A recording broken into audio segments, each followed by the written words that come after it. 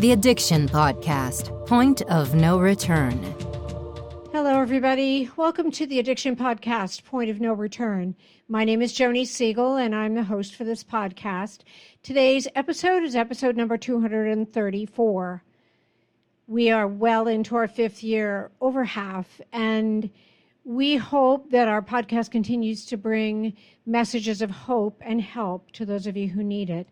Please subscribe to our podcast wherever you listen to podcasts.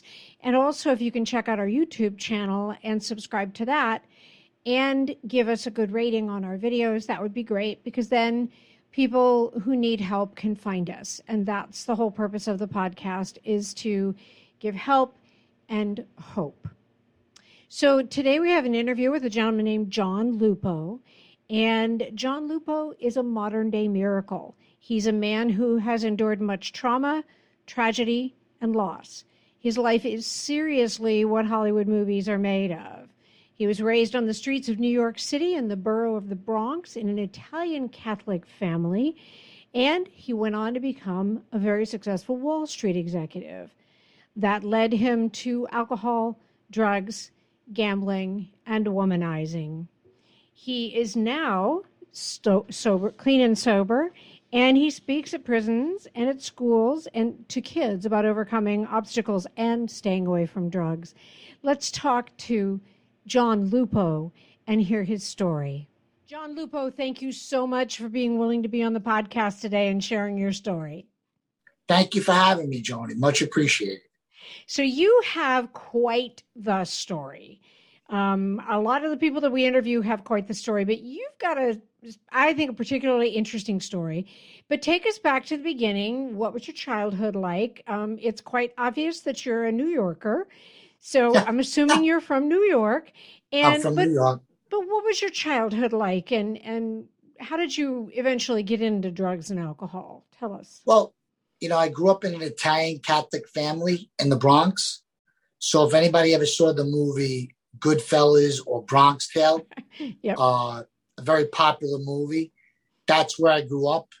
It was a mafia-influenced neighborhood with a lot of characters, and those are the people that I looked up to.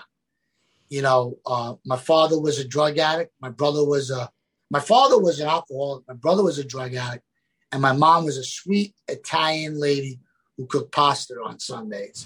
So, but from that, there was a lot of anxiety in the household, a lot of different dysfunctions going on between my brother and my father. So for my father's alcoholism and for my brother's addiction, it affected me growing up with a lot of different insecurities and so forth. So I started drinking in the schoolyard in the Bronx at 14 years old. My first drink was blackberry brandy. And John, I thought I arrived. I'm 5'4". I became 6'8". You don't want to look at me cross-eyed. I call it the Joe Pesci syndrome, where if you looked at me the wrong way, you had something coming at you. But with all that being said, my brother overdosing many times, in and out of prison, in and out of treatment facilities, and my mother and father having their difficulties with my father's alcoholism. It's a generational curse. It was put into my family. It's no longer there because I broke it, but it comes from my grandfathers, and they were alcoholics. They had their issues. So it stemmed, into our lives. And that's when it started, when I was 14. But it all affected me through my years of growing up in the household. Yeah, it's hard, I think, for a young person to grow up in an environment like that and, not go down that road, that's all you're presented with on a daily basis. Did you have other siblings, John? Yeah, I have my brother, Robert, who had passed away from heroin. And then my brother, Kenny, who was my older brother. There were two older brothers, one 10 years older, Robert. And then my brother, Kenny, was 7 years older. Okay. And, we were very close,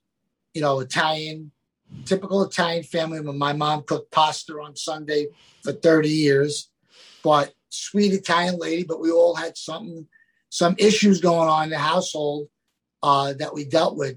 But, God has a plan and a purpose for us. Exactly. So your one brother died of an overdose, you said? Yeah. So at 20 years old, I started on Wall Street.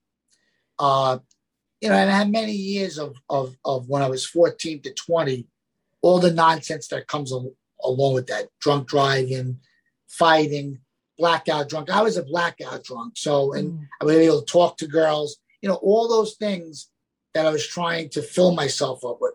But like I was just saying, 20 years old, I started on Wall Street. I got a job at a brokerage firm. And my brother Robert died of a heroin overdose of doing cocaine and heroin. He died of speedballing in a hotel in the Bronx. And I got that call. And that was very traumatic to me. I had to go identify my brother with my other brother at the morgue. And at that time, I was on, I was drinking and I was on Xanax. So I really took a lot of Xanax. And I dealt with it, and then my life started to spiral out of control after that, situation where, I didn't really care much about a lot of different things. And then I wound up myself in a treatment facility and coming home and getting sober also for a few years. How did you end up in a treatment facility? Was that your own choice, or did your family suggest that you go there or put you there? Good question. After that transpired, my brother's overdosing, heroin, speedballing, and it affected me. I just couldn't care. I was like very reckless, irresponsible in so many different ways with women, irresponsible financially, irresponsibly with alcohol and drugs. And it just spiraled out of control. And I just found myself getting into a lot of fights and a lot of things transpire where, people were after me for certain things. And I was kind of two-part. One was to go get sober because I really wanted to, but two is to get away from everybody. So I went on the lam, so you say forth, into a treatment facility. But it got me in the treatment facility because I realized how much of a problem I really did have. And I took it really serious and came home, and I stayed sober for 2 years. And then I was working on Wall Street, and I found great success on Wall Street. Oh, cool. You were a stockbroker? Trader. Trader? Stock okay. Trader. Where'd you work? Just curious. Can you say? Yeah, I worked at many different firms. Okay. I worked at Bear Stearns, which they're no longer in business. I worked at RBC, Royal Bank of Canada. Yeah. And I had a couple other small firms. Sorry, I digress. I used to work for a hedge fund and very familiar with traders. Very. Okay, so you went to treatment. Did that kind of end your Wall Street career, or did you go back there? Or yeah. So what had happened? I was working on Wall Street when I had this issue, and I was stamping tickets. I was just in the back office. I was up and coming, and then the firm allowed me to go away. I believe I was away for like 60 days, and I came back, and I was refreshed. And my career started when I came back, and I got all my licenses that I needed, and I found my lane was entertaining and cultivating relationships, where I would go out for dinners and drinking, and it escalated. So I went right back to the drinking and the drugging as I started making a lot of money. And it seems the more dysfunction that I had on Wall Street, the more money I made, and I arrived. But it's the total opposite of, the real world, where you work hard and get sober, or you're trying to be the good citizen. But on Wall Street, the more party you did, the more money you made because of the relationships. And then I started making millions of dollars. Wow. I had 5 houses. Wow. I had a bodyguard driver. I had 5 engagements. I had numerous girlfriends. I had all the stuff, I had all the money. I was trying to fill that hole with all this stuff and all the hurts that transpired through my life. I didn't, when you get to that success, a lot of people don't call you out. They're with you. And I produced good money for a lot of people. So, I would go and party for a night and then take off for 2 days or 3 days and then come back. Nobody was telling you to get clean because you were doing so well. Yeah. So the more I went out, I'll be like, okay, I went out and I was so hungover from the night before that I couldn't go to work. It was impossible. And I would take Xanax at nighttime to try to not get a bad hangover. But it would take me 2 days to get to a point where I would be okay. And then I would come in. But the people at work, I had people working for me. So, and the more I went out, the more business I did. So who really cared about my well-being as far as, people I'm sure were concerned. But, it was like I went out and I produced. Right. Right. It wasn't like you were failing at your job. You were doing better. No, I wasn't failing. I was, I had a lot of issues. And, if you ever see the movie Goodfellas and Bronx Tale and all that stuff, I was very into going out a lot, into the best restaurants. I was a big shot with a big ego, with a low self-esteem. And I knew there was something wrong with me because of my previous years when I went away. But at that time, I was like, maybe I wasn't an alcoholic, but as time escalated, my doorman, my driver, everybody started to ask me, what am I doing with my life? Yeah. What you made me think of is, Goodfellas, but also Wolf of Wall Street. You made me think of that film too. Yeah, so that movie, it's a good movie you brought up because those two previous movies where I grew up, but the Wolf of Wall Street, I believe I had a lot of those characteristics as the movie Jordan Belfort, played by Leonardo DiCaprio. Yep. The similarities of that. You were living the life. You were living the life. It was a very exactly like that movie in some ways, and not being, you were able to do anything, get anything. And, greed was the whole thing, money and all the riches of the world. Yep. Like I said, I had the houses, I had the cars, I had the women, I had the, everything that you would look on the outside in, but I was hurting inside. Right. Right. So what got you out of that? What, you had been clean and sober, and then you got right back into the life. What was your point of no return? What happened to make you finally go, this isn't it? Well, between the time I was on my first treatment facility, there was many years in between I was trying to get sober. So I was sober for about 1.5 years, 2 years when I was 20 to 22. But, as my success took place when I was 25, 26, that's when it took off. And the next 14 years was torment. I was making millions, I had all the houses in the world. I had a big business that I had. And what had happened, I finally got tired. I was sick and tired of being sick and tired. I was trying to get sober throughout those years of those 15 years, but I could never catch it again. And at 40 years old, I had a bad night out.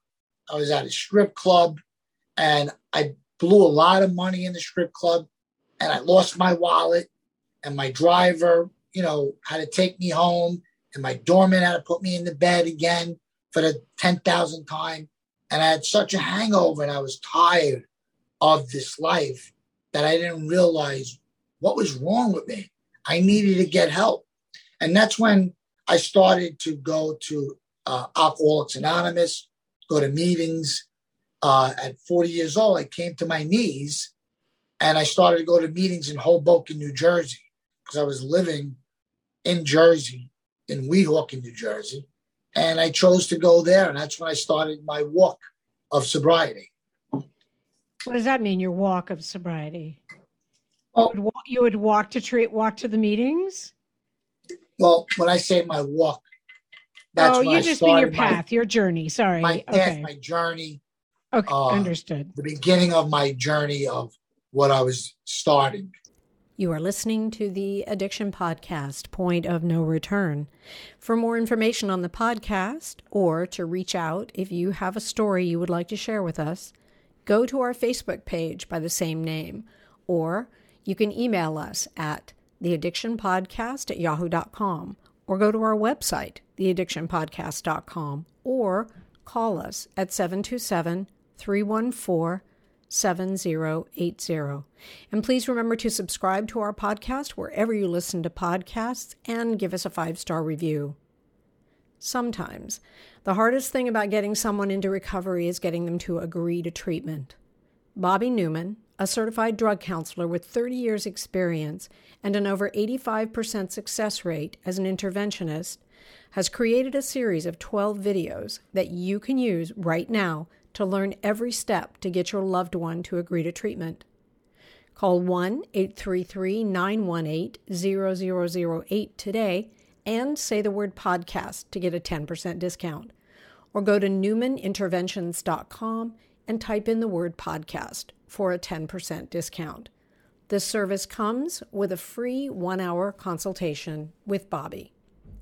So there wasn't necessarily an epiphany, if you will. It was more just you finally realized you didn't want to do that anymore and you had to change. What was that like? What was that treatment like? The meetings and such? Well, at first, because I've tried this for many years, and I used to be on Xanax, and I couldn't give up the Xanax, and that wasn't really true sobriety. Right. This time I was giving up the Xanax and the alcohol. So in the beginning, the first 90 days was very difficult because I was squirrely. I had a lot of anxiety, but I tried my best to be sober and it worked, but I had to go through it. Were you still working on Wall Street while you were going through all this? I was working on Wall Street and I was attending meetings in the city. I belonged to I was belonging to a very known meeting in the city called the Mustard Seed. And it was a great meeting in the back room. And it was like where all these men and women really helped me through my sobriety. And it was just a spiritual awakening there that was great. But, I actually got on Wall Street and starting to get, it's a typical thing. I started getting successful, years of being up and down, made millions, lost it, made millions, lost it. Now I'm on Wall Street. We started our own firm and the trajectory is going up for me again. And I started making the money sober, but I really wasn't living a sober life. What does that mean? You weren't doing drugs and alcohol. What does that mean? Well, I was sober, but I was still playing around with the girls, still trying to fill voids. One addiction I had was gambling.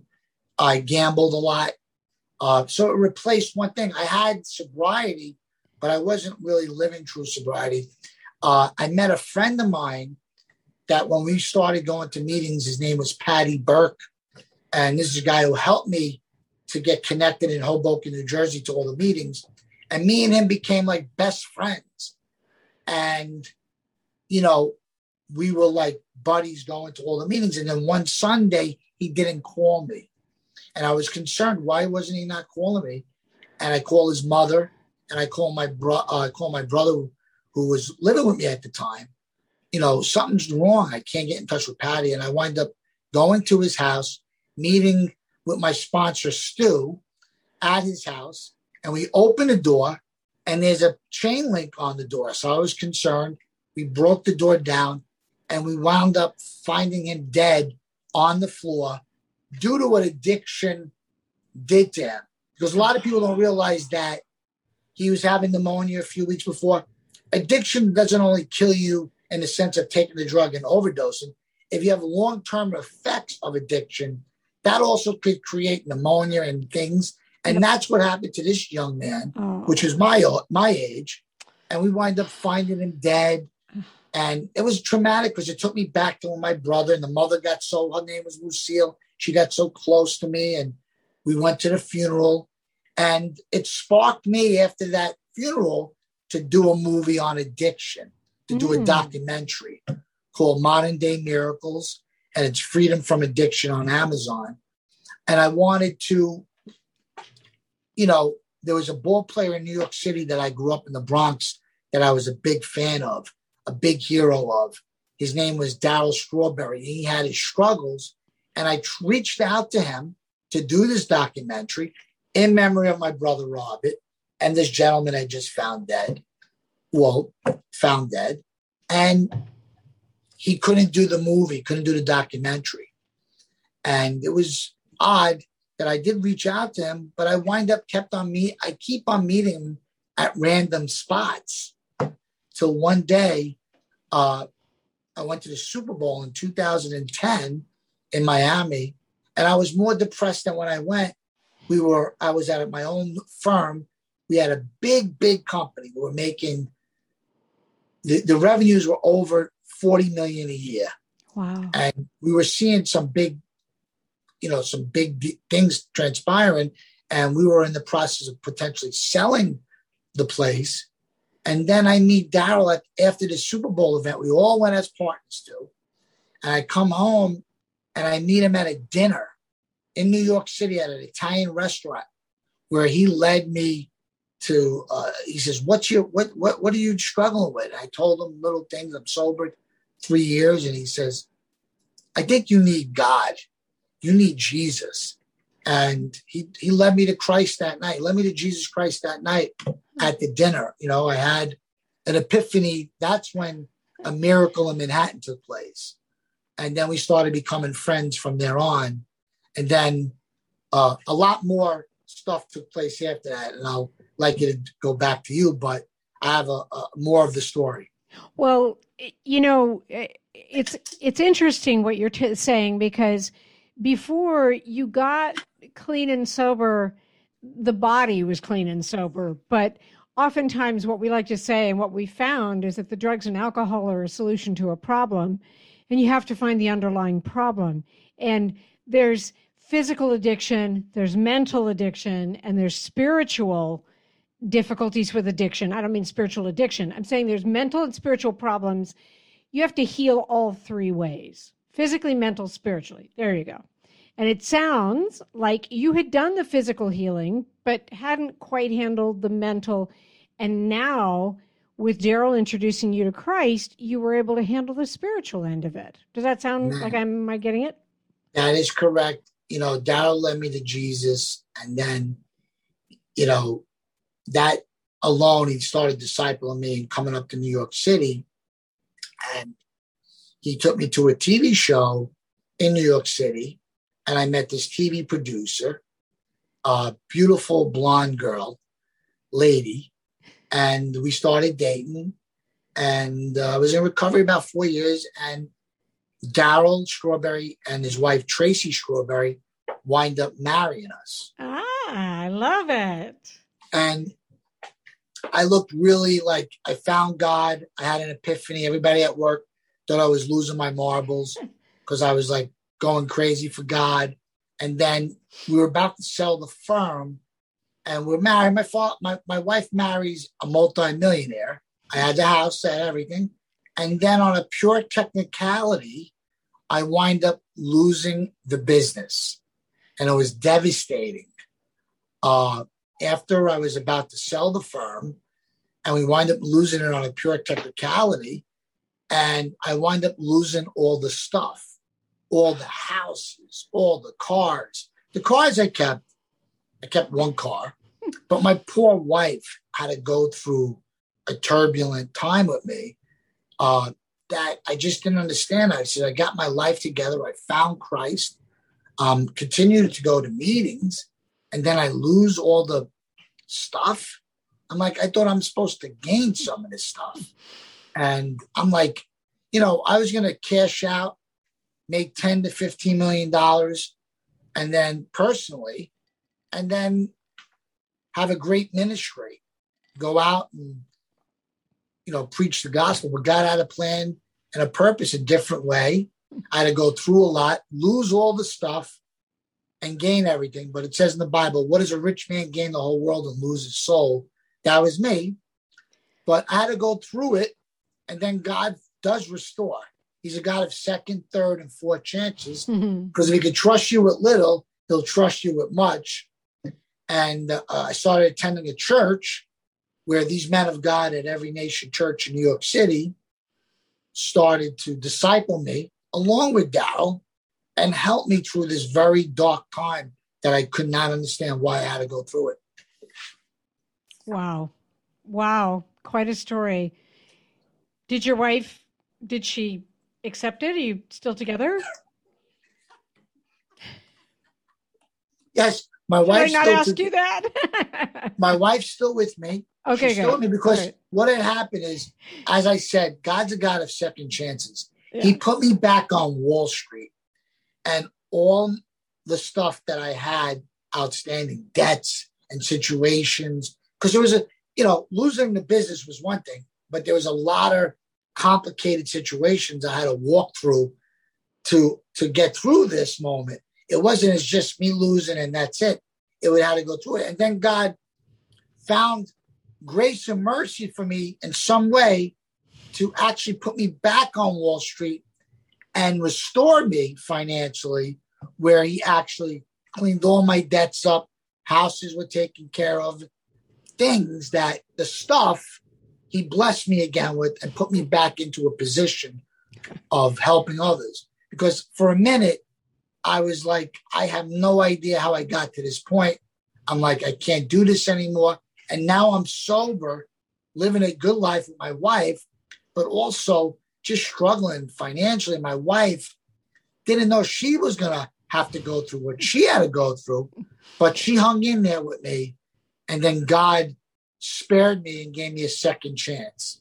Well, good for you and good woman. So what are you doing now? You're not on Wall Street. Tell us what you're doing now. Well, I'm still acquainted with Wall Street. I was just in it for the last 3 years. Okay. I was trading, and I always did stuff on Wall Street, doing deals and stuff. So I'm always involved in some capacity. Right now, I'm not with the firm on Wall Street, and I have my own company called 2911 Consultants, which is a Christian company that I help businesses save money. I'm also a minister of the gospel. I have my own ministry called Luppo Ministries, Luppo Ministries.org. And I help people that are struggling in addiction and try to bridge them to relationships to treatment facilities or help them in any way I can. And I have 2 beautiful grandbabies and a great stepdaughter, and a pretty decent life now with my wife, who we have a great out. She helps me with my ministry, and she's still affiliated and works in the industry as a TV producer. But I can't, thank God enough and Darryl and all the people that helped me through the years to get me to where I've come. Well, I think that's awesome. And you're giving back. And I think that's huge that you're giving back in a big way to other people struggling with addiction. And you have quite the story, Mr. Luppo. So if you had just one message to give the people listening, sum it all up, give them one message of hope. I would say, either whoever it is, if you're struggling with addiction and you're not struggling with addiction, but you may be going through something. I posted something today on Instagram. My Instagram is John Luppo, Luppo. And I just said, ask, knock, and you will receive. And you just got to don't quit.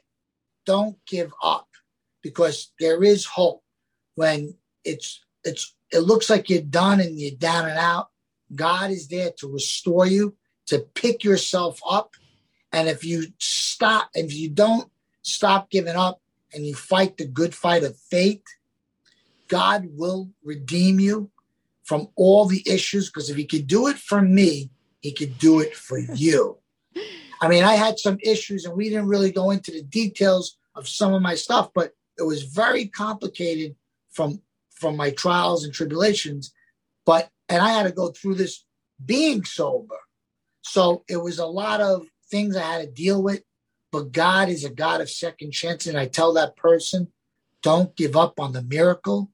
The miracle is there for the taking. You just got to stay put and realize that God has a plan and a purpose for you. There you go. I love it. John, how can people reach you or reach your organization if they would like to? Well, should I give my email? Sure. So first I have my ministry is Luppo Ministries, Luppo Ministries.org. Right. And my email is johnluppo2911@gmail.com. That's my personal email. And if anybody wants to get my ministry page, they could go on it, Luppo Ministries, and there's a contact there. And I also, if anybody needs help in any which way, please email me or contact me, and I'll be more than willing to get them into a facility or bridge them into sobriety somehow. Perfect. Thank you so much, John, for sharing your story with us. I really, really appreciate it. It's a good story. Thank you so much, Joni. I appreciate it and look forward to listening to it myself when it's all done. Awesome. God bless.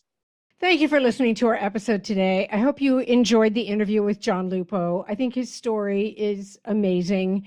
And I hope that a lot of what he said inspired you to get help and inspired you to seek the help where you can find it.